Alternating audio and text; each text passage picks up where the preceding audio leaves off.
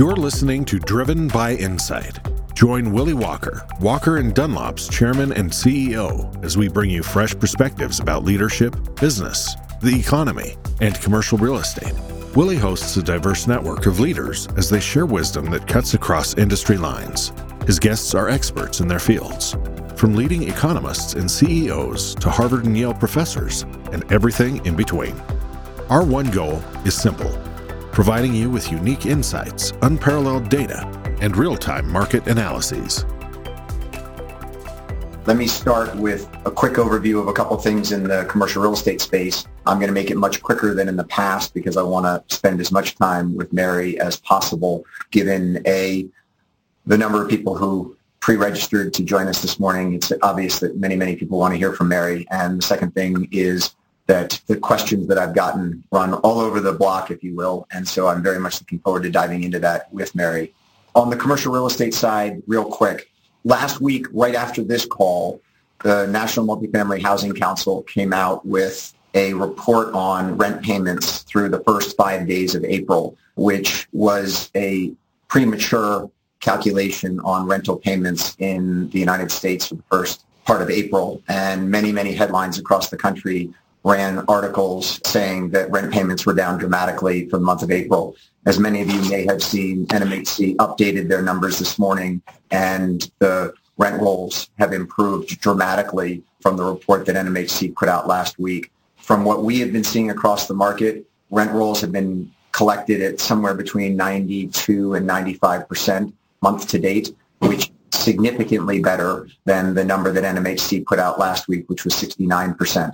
The NMHC numbers have moved on across the country up into the high 80s across the board. I am hopeful that many of the publications that ran stories last week talking about a significant degradation to rent payments across the country will come back out and update their stories and the numbers there.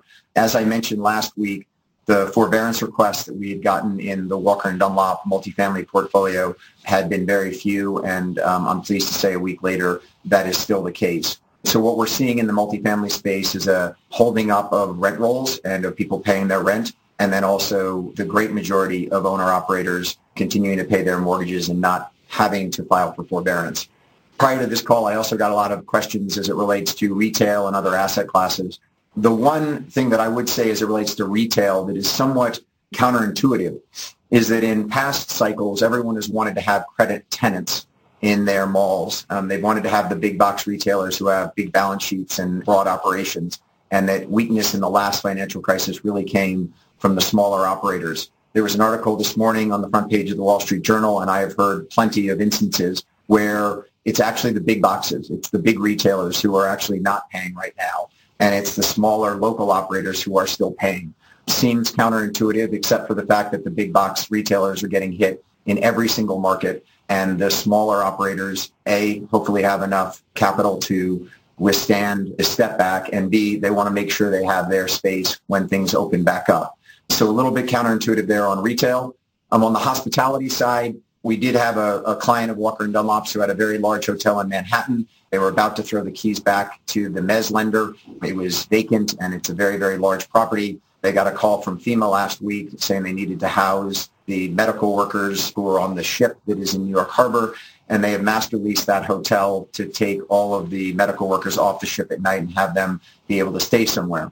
That's great news for the owner of the hotel. The one thing I would put forth is with the rate that FEMA is paying them and their costs of running the hotel, they're still only covering about a quarter of their debt service. And so if you think about them being one of the lucky ones of actually getting some revenue right now on a hotel, they're still in a pretty deep hole given the economics of their property. So I won't go through spreads this week and a number of the other things that I've talked about in past weeks, but plenty of liquidity in the market on the multifamily side, very selective lending across other asset classes, and we are now into earnings season, which is actually a good segue into starting my conversation with Mary. The first out yesterday was JP Morgan Chase. I think the most noteworthy piece to their earnings release was the $6.8 billion provision they took for loan losses, which I think set the market up to think that there's some real pain in the lending markets coming up. So I want to bring Mary in. Mary is CEO of the asset management and wealth management businesses at JP Morgan. Mary manages a team of about 25,000 employees around the globe. and they have under management somewhere between $2.5 and $3 trillion. That's with a T, not a B. And the size and scale of Mary's operations at JP Morgan, quite honestly, every time I talk to her, it's hard for me to get my head around how big an operation she runs. And so first of all, Mary, thank you very much for joining us today to talk about the markets and what you're seeing. I want to start by kind of rolling the clock back a little bit, maybe a year, where a year ago, April of 2019, the markets were performing exceedingly well. Generally speaking, everyone was in a risk-on mode, and you wear two hats at JP Morgan, one running the asset and wealth management business, and two, sitting on JP Morgan's operating committee.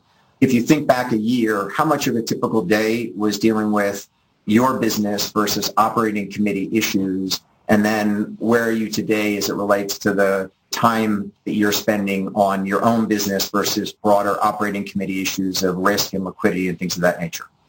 So thank you. I'm so honored to be part of this, and I thank you for having me in this dialogue with you. And more importantly, thank you for everything that you and your company do when you trust JP Morgan to help you as you go through all the great things that you do for so many people across the country.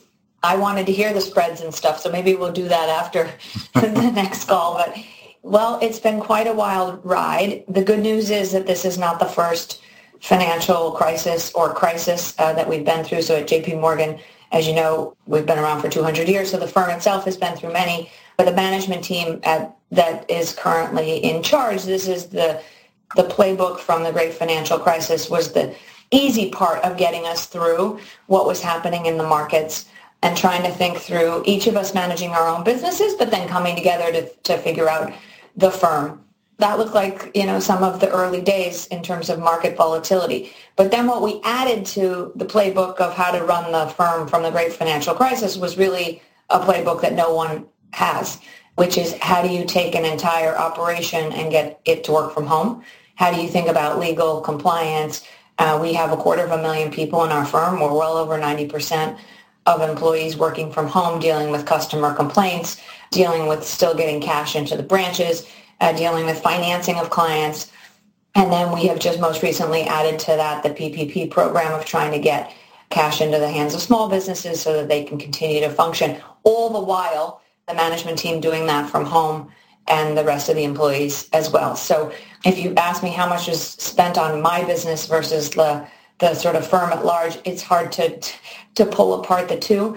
But we have a regular cadence where the operating committee of the firm comes together every single morning, and we close the day together with a 5 o'clock roundup, and that's something that we put into place right away. And then the only good news is we decreased our twice on the weekends meeting to just once on the weekends. So. Yeah, you mentioned the great financial crisis, and sort of to some degree this isn't the first time, but obviously with the differences that you just outlined. I remember our mutual friend Kevin Warsh said to me back in, I think it was Q4 of 2008, as he was sitting at the Fed, saying that, they were looking into the abyss and they didn't really know how far down it went, and that every day he would come up with some new plan that they kind of threw at the wall, and he and Chairman Bernanke would sit there and say, all right, let's see what we can do there. How much does this feel eerily similar to the GFC versus, no, it's a shorter time frame, we kind of can see the end now, even though it's got some real bumps between here and there? Give me a sense of, as you sit around on the operating committee talking about risk and liquidity versus back in 8 and 9. Yeah, so it's such a good question, and it ties into some of the conversations we've been having with some of the other leaders in the asset management industry. But just take the first couple of days of this crisis.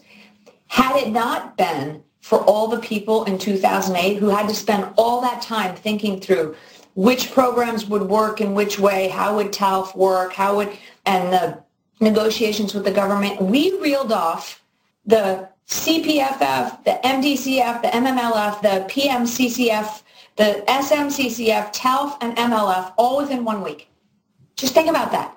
That would be an impossibility to do had we not had the playbook from 2008. So that has worked. It has shored up the markets. The first part of the markets that always go first are the short-term commercial paper markets. Those were tidied up in pretty short order. Then you move to the short-term credit markets. Then you've been able to help some of the fallen angels. Ford is the quintessential sort of marker for that, having been downgraded and still being treated like an investment-grade credit, and on and on. And so there'll still be pressures in the high-yield market. There'll still be pressures with bankruptcies that are upcoming. But you have a functioning credit market, and you obviously have a very healthy equity market that thinks that this is a very short-lived V-shaped recovery. That's really what it's pricing in. So the question at hand is, what is that?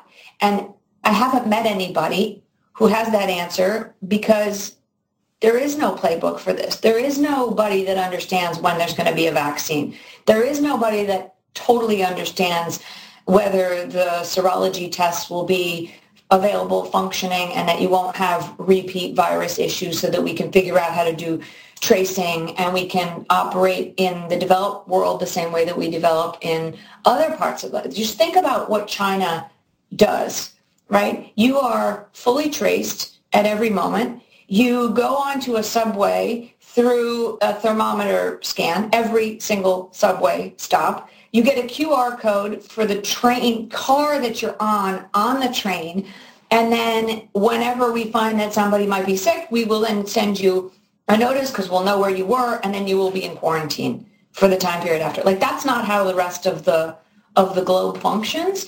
And so there isn't even a playbook we can take from China and say, how is this going to work and how is it going forward?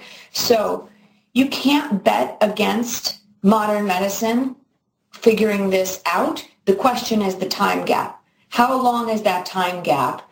And how many issues do we have of repeat? How many businesses can't survive for long periods of time? How many jobs will be permanently displaced? How many people will not pay their mortgage? For how long? What happens to the people in the middle that are stuck between the government saying you don't have to do that and people not being able to keep the operations going? So this is an unknown for everybody. Having just come off the call that I was on with an investment advisors, we can't talk about the specifics of what we discussed at the meeting, but I will tell you that it's not talking about spreads of bonds and vol and VIX and those kind of things. It's talking about permanent damage to an economy, what unemployment could look like, how much more we separate the inequalities that already exist in a society like the United States, and then whether or not you can get some kind of corrective measures before you get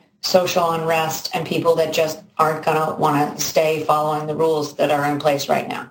So on the advisory board of the New York Fed, which you sit in the meeting that you just came from, I guess a question related to your outlook and then what you're providing to them. I guess first, how much outside input is the New York Fed looking for at this time? And so was that call really interactive, or is it sort of them telling you how they're looking at it? And then I guess the other part to that question is that in your earnings yesterday, Jamie mentioned that your outlook right now is a pretty good recovery in the back half of the year. So JP Morgan is seeing, if you will, some light in the back 6 months of the year. What kind of conviction is there around that? Because obviously everyone's trying to kind of model out, and you guys have, you bank half the United States population as it relates to those people in the banking system. So you guys have a really good view into the finances of the average American and what people are doing. Mm-hmm. So A, how much are they listening to you? And B, how much conviction is there? That's a lot of questions. For JP Morgan on the back half of the year? The first one is maybe easier. After 2008, the Fed put together a number of groups to come together and get closer to what's happening, either with market functioning and technicalities, all the way through to forward-looking issues. And so we meet every couple of months. Today was a very important meeting where people came together. But after 2008, it was really about them having a function to listen. And after the taper tantrum, it was really a mechanism for them to say, maybe we didn't totally understand how the market's we're going to react. And that was the biggest crisis at the time. And so we got much more active.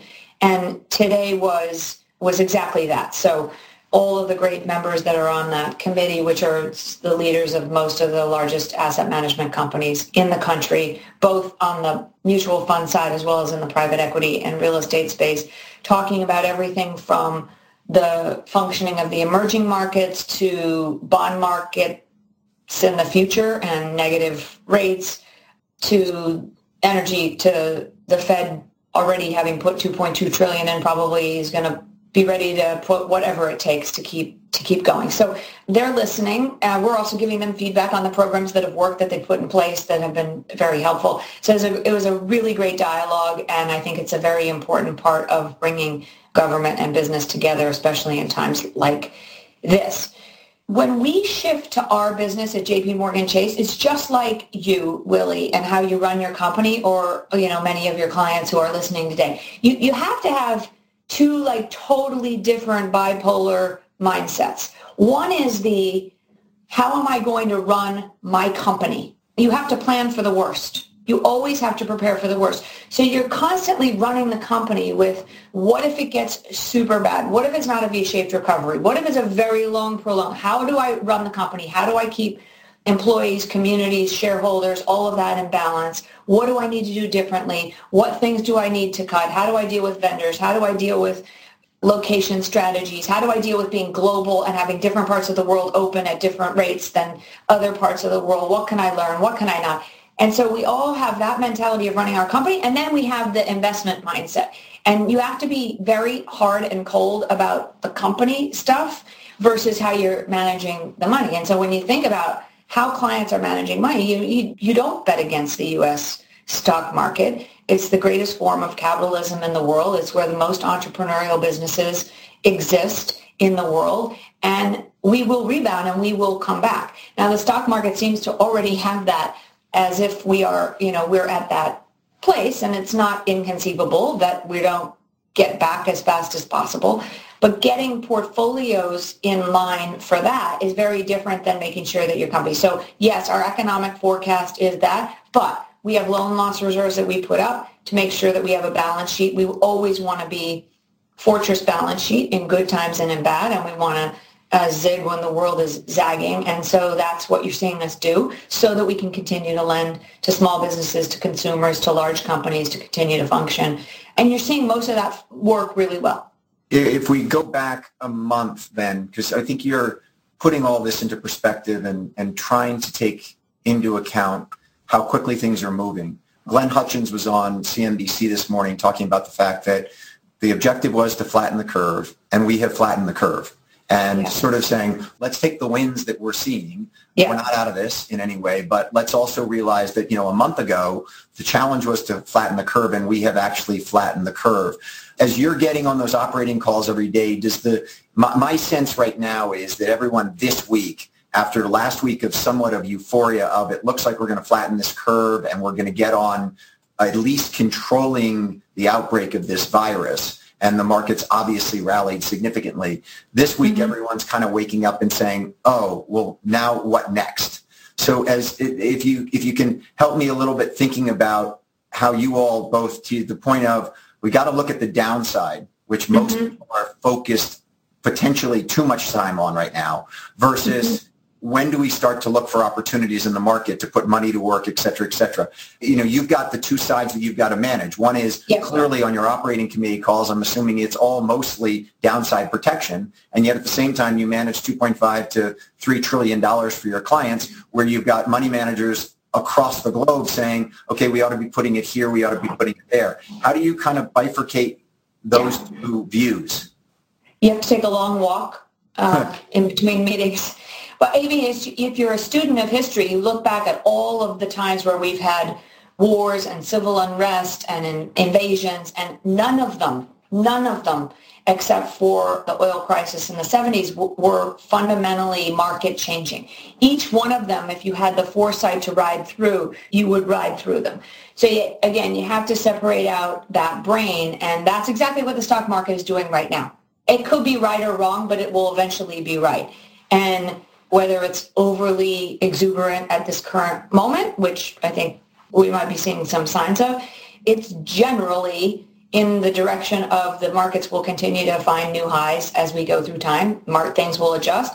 There will be winners and losers, and we will continue to invest in the U.S. economy. So that's what people should do and what people should continue to focus on. But right now, I think the world is trying to think about, like, I don't understand. How do I think about sports? How do I think about, is football coming back? What does that mean? Like, how do college football is a very big, topic of conversation right now. And how does that play itself out?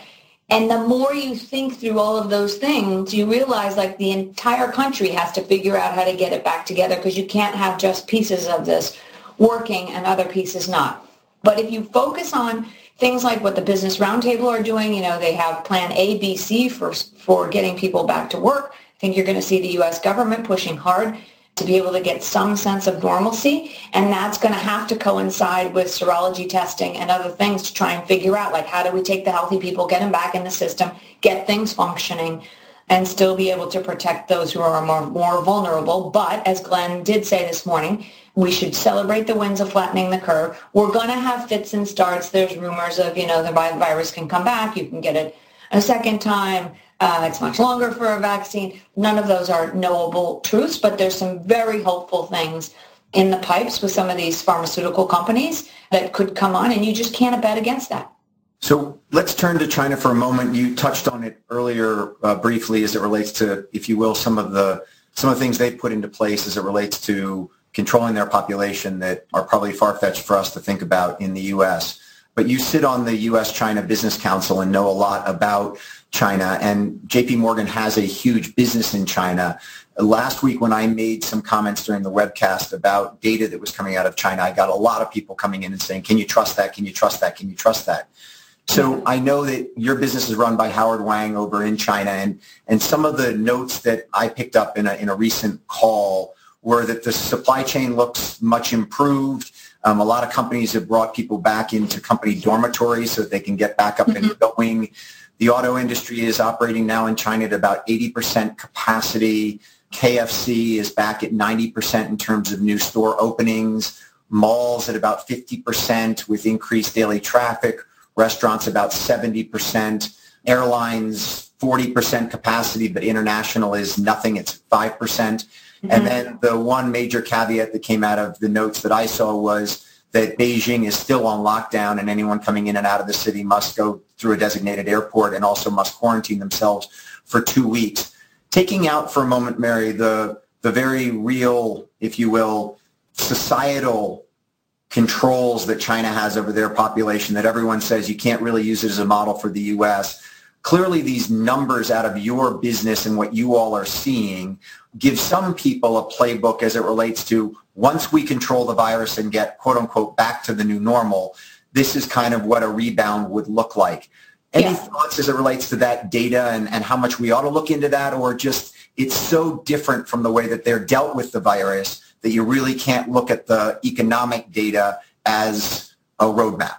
It's not data that is the same way that we look at our data, that they don't have regulations on the way that they report things. Capacity utilization is a very different concept. So to say that the malls are, 50% of where they were doesn't mean that people are shopping at 50% of the rate. It means that the traffic walking through the malls, because it's a place to go out, and you can see the pictures of the people walking through the mall.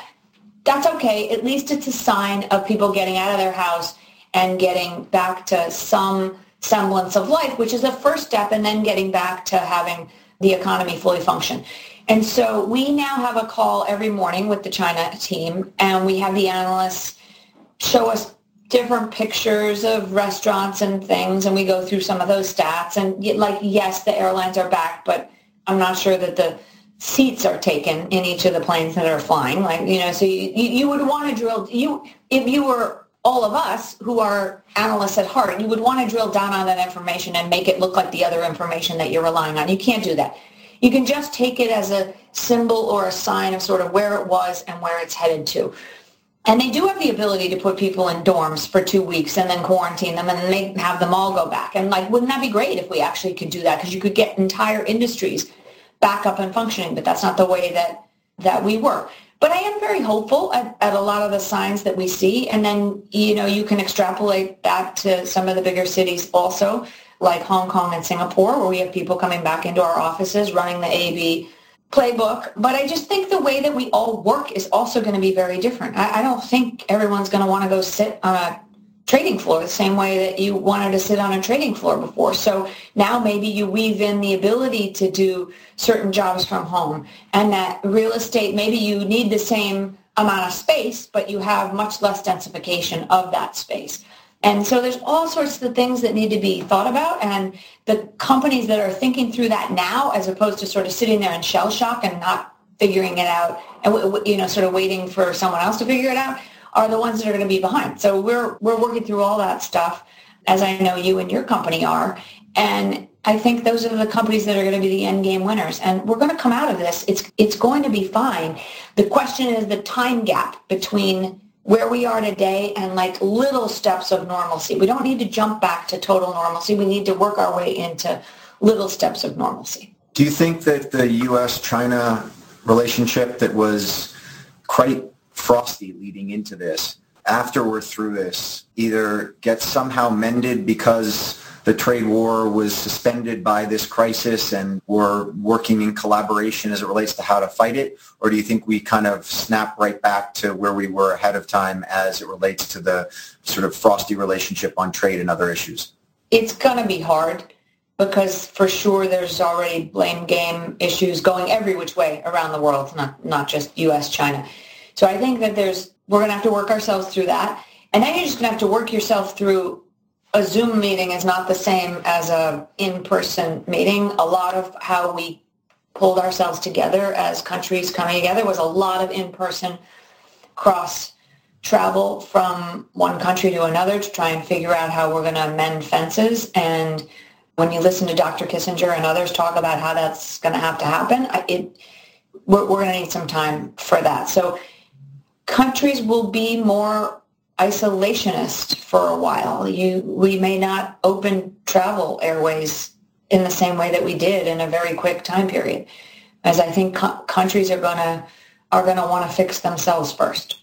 I'm not sure about you, but I have to tell you, I'm already just both tired and also physically tired from Zoom meetings. I get up in the morning and I get on Zoom calls at 8 o'clock in the morning and I get done at 6 o'clock at night. And whether I haven't gotten out of my seat or not, I'm just physically exhausted from the pace of this world where it's sort of, there's no break. There's no moving from one meeting to the next. There's no traveling from one office building to the next. And it just saps my energy. I don't know. I mean, I can only imagine your schedule. It's like such an important topic, because they are the most intense days any of us have ever had. Just work alone. Forget about the interaction that you have with your family in tight quarters and trying to figure out who does what, and whatever nerves you were already on each other, they're just heightened as you go through time. But an 8-hour day, if you were lucky enough to get it, is the equivalent of a 12-hour day, a month ago. Because the 12-hour day a month ago had, walking to the cafeteria, go get lunch. Every meeting had sort of at least 5 or 10 minutes in between it that you did sort of nonsense stuff, or you walked around. That doesn't exist anymore.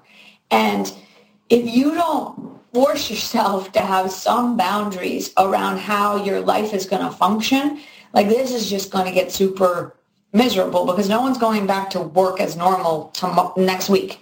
Right? And nerves are going to continue to increase. And we have this saying at JP Morgan that, everyone thinks that their job is so important, and they come home and they're like, why are you bothering me? My work is like really important. I can't believe that you're coming in the middle of this meeting with me and Willie Walker. Like, this is like so important. And what we don't realize is we just invaded on them. It's completely the opposite. And until you get your head around the fact that, like, you have invaded on a function of a house, and you brought your entire company into that, you got to get through that mentally. And then you got to figure out what are the rules of the road, and you got to figure out how to have fun, and you got to figure out how to make new habits and keep your health, whether that's meditation, physical exercise, like whatever it is, but you have to put the boundaries around yourself, and you have to, like, take a physical cloth and put it over all the computers at some part during the day and, like, step away from the car and leave. Because if you don't, the mental health issues are really damaging, and we all need to, we spend a lot of time with our employee assistants programs doing that. But if you don't work at a company that has those kind of things, getting on some of these apps that are really helpful and just like investing the time to listen to the podcast, to listen to how to do even 5-10 minutes worth of meditation, it can really help ground things. On that, Mary, there's a little out of sequence of kind of where I wanted things to flow, but I think this is such an important topic that I just want to dive into it for 2 seconds. Kind of back to the frame that I was talking about of the first 3 weeks for sort of crisis management, get everyone distributed out into homework, all the challenges that created, and then also kind of just total inbound. And then last week was this sort of, we actually are flattening the curve, and markets reacted, and everyone was sort of like, this feels a lot better than the last 3 weeks. And now we're in that sort of what next mode. Have you done anything with your team? Because, I mean, you've got such your team is global. There are 25,000 people in it, much less the other 250,000 people who are in JP Morgan in all, as it relates to shifting behavior, shifting schedules, shifting requests as we move into this sort of longer period. Have you all put anything in place, to your point of like putting a cover over the computer monitor or what have you? Have you started to move into really changing from that kind of crisis management mode into more of, okay, let's settle into this, and what's the real change we're going to make this enduring, if you will? Yes. So 2 things come to mind when you ask me that question. First is something probably everybody that's on this call has done, like trying to, first, starting your days together and ending your days together are really good ways to put sort of boundaries around that. So we start our day every day with a global morning meeting, which in some places in the world is nighttime. And we do not have that on Fridays for Asia's sake. And I think, by the way, that's something that we've been trying to do for years at JP Morgan, which is, hey, could you not have a Friday morning meeting for anybody globally because you're eating into someone's Friday night? Well, now that everyone is living in an interface computer world, they're now taking it seriously. They get it. They get what that feels like. And so maybe that's like, those are some of the good permanent changes you can make in your company. But ending your day together also, having like a finite way, because there's a lot of people on your teams, however you're working, that they don't know what to do. They may be feeling lonely. They may be new to your company, so they're not like in the regular flow. They don't have the person that they can just call and have a casual conversation or get some help. And so constantly having bookends of checking in, and then also finding the time in some of those meetings to have the virtual cocktail or the wear your favorite sporting gear or show your pets or, all those fun things.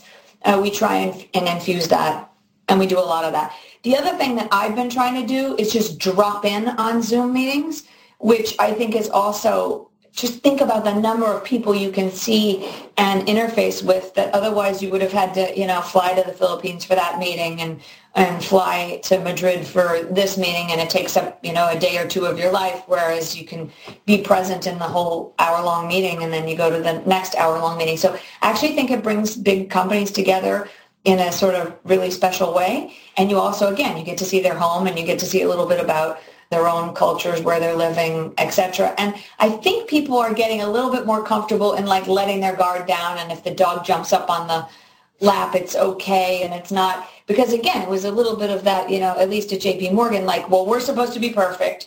And like, you people are all bothering me. Don't make any noise. This has got to be JP Morgan just moved inside of our house. And it's not. Like, no one in the world has that. So let's all just be real and be human and get to know each other on a very different level. Yeah.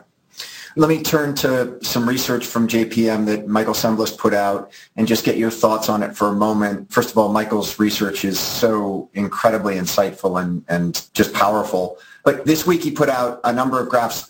The first were on sort of COVID-19 and looking at world numbers of countries that are getting hit hard, others that aren't, the death, the mortality rate, et cetera, et cetera. And I don't want to get too much into the actual data there, but more on sort of the thing that I took from the data was, first of all, don't be too quick to draw conclusions that one country has dealt with this perfectly and another one hasn't dealt with it that perfectly, because invariably these numbers and charts are sort of zigging and zagging all over the place, and right as you think that one country has done a great job with it, they get a spike, and then when you think somebody else hasn't done a great job with it, they all of a sudden start to turn down. And then the other one that I thought was really, really insightful was not kind of worrying about a V-shaped recovery or a U-shaped recovery, but much more on the lag effect of GDP following the crisis and following when markets start to recover. Can you talk about your takeaway from the data you're seeing from Michael, A, as it relates to the virus, and B, what really should we be thinking about as it relates to the recovery and using his framework of not so much is it a V or a U, but more of just keep in mind this lag effect of GDP behind crises? Yeah. So Michael and I have been working together for 23 years, and he's one of the smartest minds I've ever met. I'm super fortunate to be able to learn from him every day. On COVID-19, Jamie and the operating committee have asked him to be the expert for the firm. And so he puts out this information on a real-time basis. It's on the JP Morgan homepage if anybody wants it. And it's not there to make a better prediction than someone else. It's that he is spending 150% of his time talking to medical professionals all around the world and thinking about all of the things that he learns, and then combining that with a lot of the great coding work and big data analytics that we have as a firm, as JP Morgan, and applying that to things like this. And so what you quickly learn is that almost every model that was used within the first couple of weeks was way overly basic, took little bits of information, extrapolated them out, combined 2 or 3 variables, and then made these predictions that every single one of them has been wrong thus far.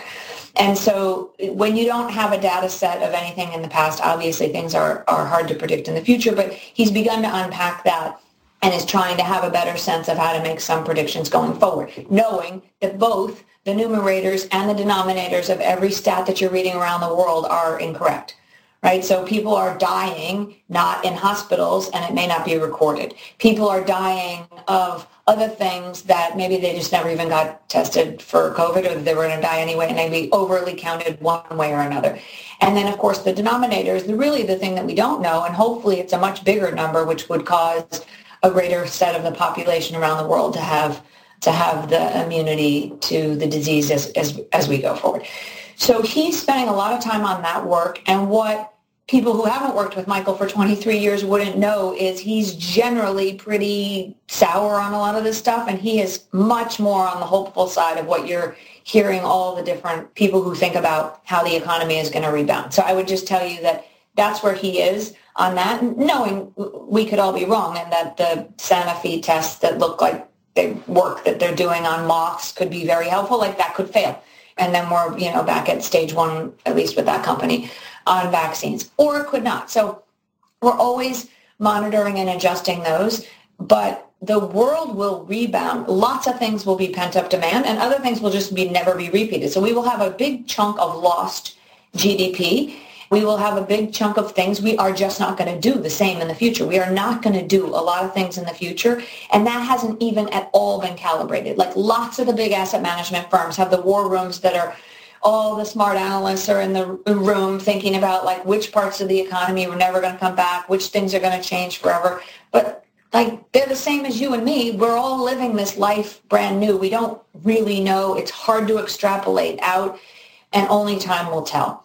So I think each and every day it's just about making sure that people have the wherewithal to live a life that's comfortable. They have shored up enough asset liquidity, make sure their portfolios are in balance, and know that they can weather the storm, but then have enough dry powder that should markets present themselves with some pretty interesting things, that they can take advantage of it.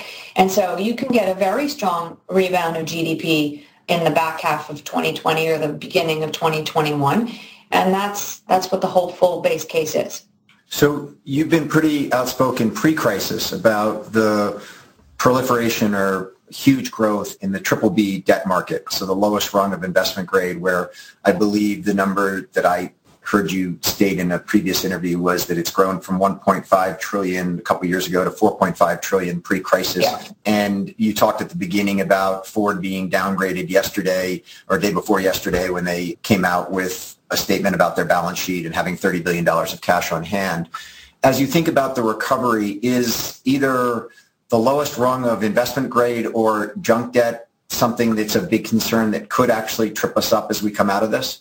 Absolutely. This credit unwind is being temporarily suspended by all the Fed programs that I reeled off at the beginning of this call, but not the regular part of the markets, not the high yield markets. There's nobody in there buying that stuff. You're going to see bankruptcies. And when you see bankruptcies, you're going to see wholesale repricing of things. And that just has a delayed, muted effect right now. Like people are living off of trying to get some of these government programs, trying to think about, but it's only so long that you can have a fallen angel and then, okay, maybe it's captured in the program. So maybe it has artificially high pricing right now because it was caught in the only downgraded, in the most recent time zone. That's not sustainable. These companies have to actually make things that they sell to make a profit, to be an ongoing concern or not. And so I think the credit markets are in for a big readjustment, and for sure it is all about good old-fashioned stock, bond, and real estate pricing. Like they are not all created equally at all. So anything you bought in a pooled vehicle or in an index or like this is not the time for that kind of mass beta exposure. I think I read in the earnings release yesterday that you all took a $800 or $850 million provision against your bridge book. But in putting that into context, I think the number that Jamie gave was that your bridge loan book was a quarter of the size of what it was heading into the great financial crisis. Yes. And so I guess to some degree, to your point of there will be defaults there, but as it relates to those defaults hitting the banking sector, it's not nearly the exposure, at least from a bridge book, as it was back then. And then also you guys are just wildly better capitalized today than you were back going into the great financial crisis. Yeah, I wouldn't spend a lot of time worrying about the banks right now. This is a very different crisis than 2008. And I also wouldn't spend time worrying about the well-run company who has been very wise about structuring their finances. They're not over their skis like they were in 2007 before the great financial crisis hit. They have very cheap financing. They can pull down on their revolvers. The banks are there to lend to them. And the same in the consumer market. If you just go back to January when we were heading into this, people don't have anywhere near the leverage that they had. The debt cost financing on a per capita basis is the lowest that it's ever been. And so not everybody has the money to withstand long-term crises in their lives, but a lot of people are in much better shape. And then when you add to that, if there's any kind of forbearance or credit forgiveness for short periods of time, you're not going to see the same problems in the, for lack of a better word, well-capitalized parts of the consumer or the, regular corporate markets. You mentioned a really well-run business, and you obviously work for someone who I think is going to go down as one of the great business leaders of all time. I think I mentioned to you that I think that, Jack Welch was the business leader of the 1980 to 2000 era. And while Bill Gates and Steve Jobs were in that same era as great, incredible visionary entrepreneurs, as someone who actually managed a business, I think Jack Welch is probably the person people will look to. And over the last 20 years, I think there's plenty of a case to say that the Jeff Bezoses of the world are incredible visionaries and entrepreneurs, but someone like Jamie Dimon as a leader and as a manager of a business is almost in a class unto himself. What's it like working for Jamie, and what makes him so special as a leader, not just kind of a year ago, but today? So let's just start with the fact that he woke up one morning a couple of weeks ago and is so in tune with his own health. He said, something just doesn't feel right. And his wife, Judy, got in a taxi cab and went to the hospital and found the tear in his heart before it actually caused any kind of a heart attack. And after a very long surgery, came out of it and has been recovering at home and working completely nonstop as if, nothing had happened, which is no different than when he went through his throat cancer issues and he would go in for chemotherapy and then he would show up in the office, a half hour later. There are people in life that have strength and resilience and a will to work super hard for the greater good of the, 250,000 people that work for JP Morgan Chase and the communities that we're in and the companies that we serve. And he is the role model of that by far. This is not about him working for his sake. He's working to give everything he's got here to apply it, and especially in crisis moments. And so every day, his ability to run the whole ship, but then deep dive, drill down into any particular issue that seems to be coming up in order to then solve the problem with the team at hand and then let it go, let them go fix it.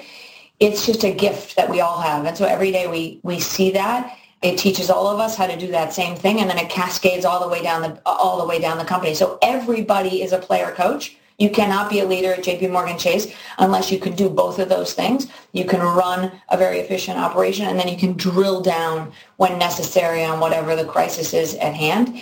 And, there's great stories about Jamie where in the old days, he'd get like a lawn chair and he'd set it up in the hallway of something and like count the number of people that came in and out of the computer room.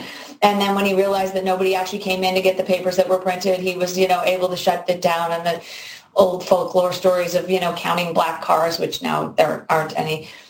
He's probably counting Uber pickups or something and the expenses of those. But it's just the relentless focus on attention to detail, which great leaders like Willie Walker has, is what makes a great company. And you can just see it. They thrive on it every day, and they're like junkies for the information, for the pulse of what's going on. And they don't need to know everything that's happening at every moment. It's not like that. It's that they want to know so that if you need their help, they're there to be able to help and piece it together. And so we're really lucky.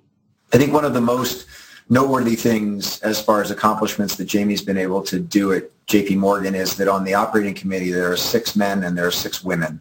And you have obviously been an incredible leader of the asset and wealth management business at JP Morgan. And I believe that there are now more women inside of JP Morgan Asset Management than there were in the entire industry when you came into your job. What have you done to have such incredible success at both recruiting, mentoring, and creating career paths for women inside of JP Morgan? I would say it's a couple of things. First, any of us women at JP Morgan Chase are just like the women at the tops of all these other companies. You don't ever want to have gotten there because you were a woman. Because if you did, it's the whole tone of how it works in the company won't be sustainable. So the fact that it has been so sustainable at JP Morgan starts with somebody like Jamie Dimon. He doesn't hire people because they're a certain color skin or because they're a different race or religion. He hires them because they're really good at what they do. And that's proven out over time. Once you set the standard that that's why you're hiring diverse talent and you're putting them in their jobs, then the really good diverse talent shows up at your doorstep and wants to work at a place like that. And so you have to be able to see it, and then you have to be able to replicate it all the way down. But, so we have 40% of our assets under management are run by female portfolios. Like in the asset management industry, that's just like not a thing. And, well, why is it a thing? Because, I don't know, I was a good money manager on the bond side, and, I met some really smart women like Susan Bao and others who run our core equity, or Claire Hart, who runs our equity income, and they're like the smartest people I've ever met. So why wouldn't they run the portfolio? It would be strange for them not to.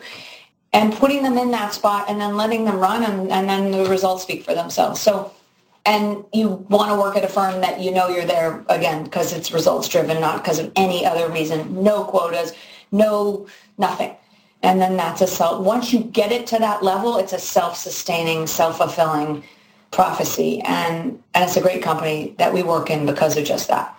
And you can see it, by the way, you talked about like the different ways that we've been working in the company. Yesterday, I was on an LGBTQ Zoom. And it was across the whole company, and it was just another way that we keep our business resource groups going in times where you're not doing regular way stuff. You're coming together and you're talking about those issues. And so we have all those different groups, Women on the Move, all those kind of things. And they give people the ability to get to know other people in the company that they wouldn't normally interact with, and they wouldn't have a reason to know. And it's irrespective of level. So you can be a brand new analyst talking to the very experienced managing director about what it's like to come out of the workplace. And that's like really real and genuine. And that's the heart and soul of what makes a good company and diverse company work well.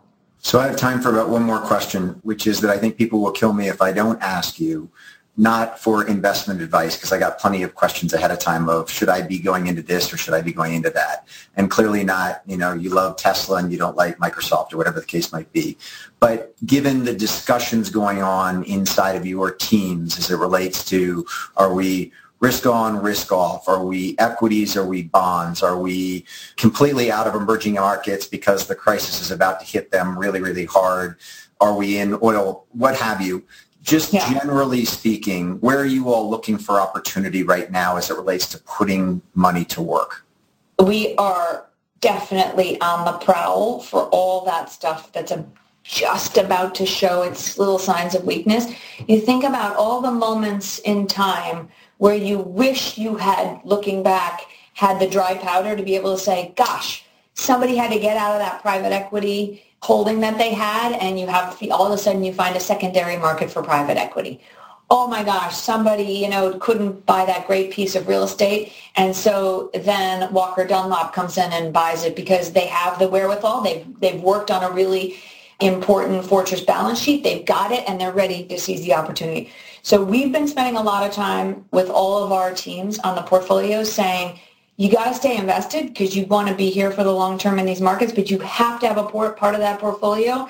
It's there. You wait, you season it, and then you pounce on this stuff. And there's just going to be a lot of that stuff that you're going to wish you had the liquidity to do. And right now feels like a really good time to make sure you've got some of that liquidity.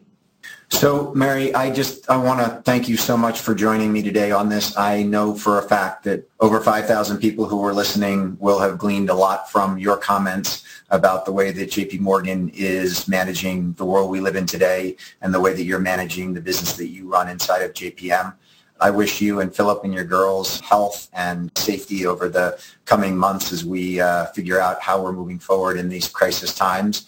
And I want to thank everybody on the webcast today for joining us. It's a real honor for me to be able to both represent everybody at W&D on these calls and then also to be able to ask friends like Mary to join me and to give these incredibly insightful perspectives on the world where we're living in today. So thank you again, Mary. Hope you have a great day, and everybody else on the call, have a great day, and we'll see you again next week. Thanks. Such an honor. Thank you. Thanks, Mary.